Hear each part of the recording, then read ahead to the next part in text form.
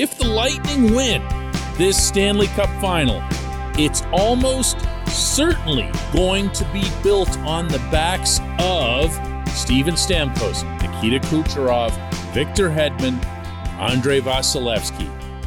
The core.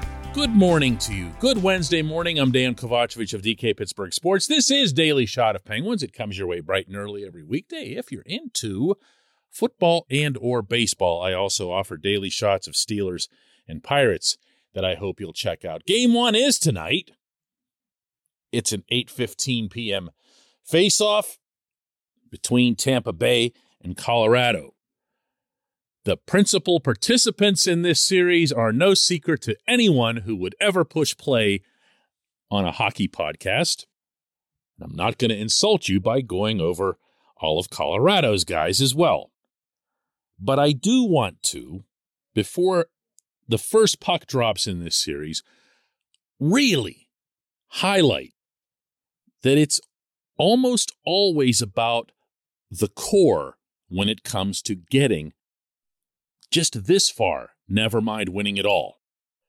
And some of that's going to be Captain Obvious stuff. Well, yeah, you need X number of really, really good players. And if they're in the fold for an extended period of time, you've got that much better of a chance because you've created that culture and the family atmosphere and everything else. But still, if you go back over the past decade and a half, and no further, you don't have to start getting into pre-salary cap or whatever else here. Just the last decade and a half, when things have been mostly even across the league, and there have been a lot of very good teams that have contended. I can actually think of one that won it all without a great core. But the rest, the overwhelming majority, the Kings, Anze Kopitar, Drew Doughty, Jonathan Quick, and you could throw Jeff Carter in there as well. Blackhawks, Patrick Kane, Jonathan Toews, Duncan Keith. Could make an honorable mention for Brent Seabrook, I suppose, as well. The Bruins somehow only won once with their core of Patrice Bergeron, Brad Marchand, Zdeno Chara, Tuukka Rask. The Capitals only won once, but it was with their guys that they've had forever. Alexander Ovechkin, Nicholas Backstrom, John Carlson in the back end, Braden Holtby. Core.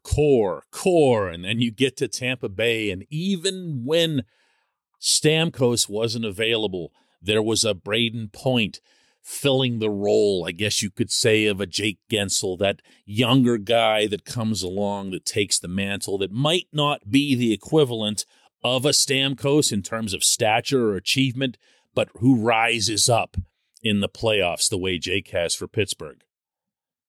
And with the Penguins, we saw the core go from 5, and that's probably a fair place to put it, guys who were with the team for the longest period, meaning, of course, Sidney Crosby, Evgeny Malkin, Chris Letang, the existing guys, Marc-Andre Fleury, and I just really always enjoy including Chris Kunitz in there because he was with the team for such a long time and such a big, big part of their championships. But that's the foundation of how this got done. That's the hard part. That's the separator between these teams that win it all and the other ones where you just say, yeah, they had all the chemistry and camaraderie and we really like the makeup of this team and whatever else here. The only one, and I don't mean this as a knock in any way, the only one that I'd put outside the core category that I can think of in recent Cup history would be the Blues. The Blues had Ryan O'Reilly playing kind of way over his head. They got some big goals out of Vladimir Tarasenko, but, they had a couple of younger guys, a couple of older guys on the blue line, but nobody that you would identify as some sort of core piece back there. And Jordan Binnington came out of nowhere, basically, to be their goaltender. The Blues are the only exception here. So please, someone, remind me again why it's a good idea, at least according to some, to end the core concept with the Penguins. This portion of Daily Shot of Penguins is brought to you by the good people at the Greater Pittsburgh Community Food Bank, where they're committed to providing food for all of our neighbors in need across Western Pennsylvania. They, in turn, need your help. Find out how $1 can be turned into 5 full meals. For those in need, visit pittsburghfoodbank.org. Now, go ahead and throw ages at me. I mean, that's fair. It really is. You know, Sid and Gino are in their mid-30s. Letang is in his mid-30s.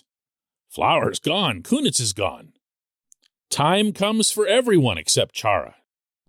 And by contrast, it's fair to point out that out of the Lightning's core, Stamkos is 32, Hedman's 31, Kucherov's 28. Did you know that? I always thought of him as being a good bit older. Look that up. I saw 28. Wow, man. And maybe, if you want to further that argument, this will be the Lightning's last chance with this group. Stamkos, in particular, has had his share of major injuries in his career. He's been not just fortunate, but also very much an outlier within his own career to have stayed healthy this year and into these playoffs.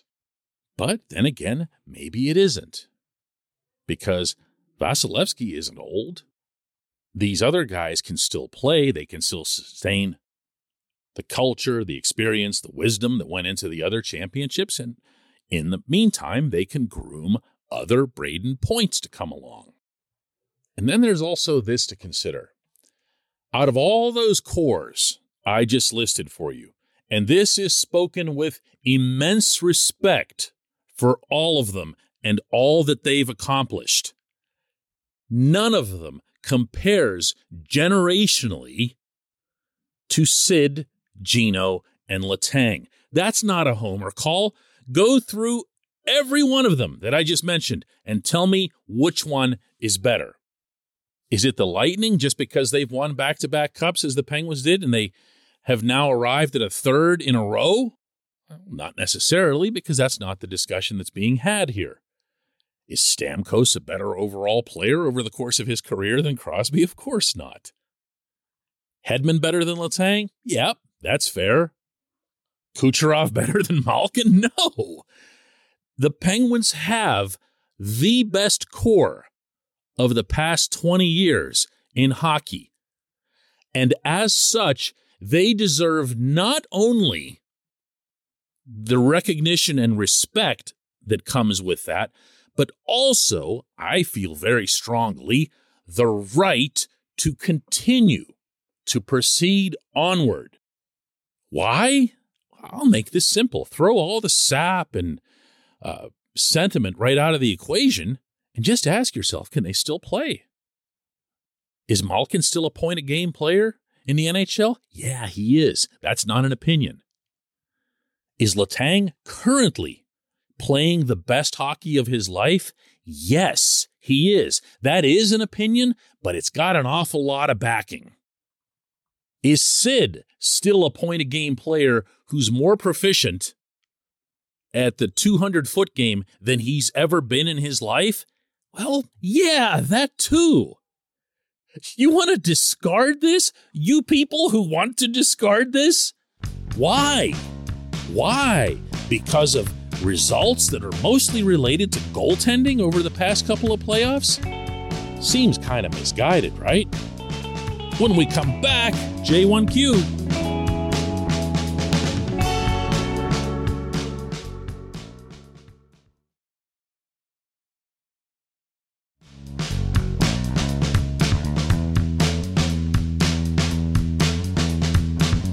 And today's J1Q comes from Mike in Jacksonville, who asks, are there any obvious free agents that the Penguins might target because they'd fit in with Mike Sullivan's system? I love this question only because it allows me to discuss openly and frankly the potential return of Zach Aston Reese.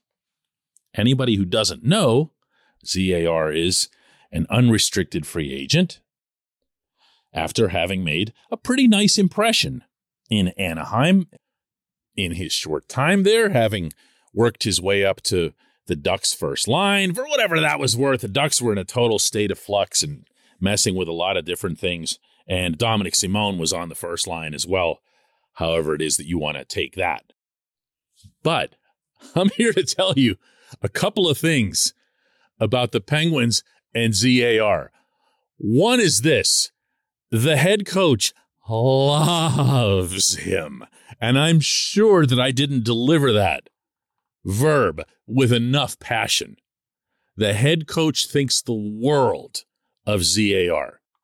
Yes, he'd love it just as we'd all love it if he'd score more. And he'd love it as we'd all love it, as Zach would himself, if he were a little bit faster. But he does everything that is sought within that system, and he also makes players around him better because of his defensive proficiency, because of his smarts on the forecheck, because of his bulk and his willingness to use that physicality toward puck possession.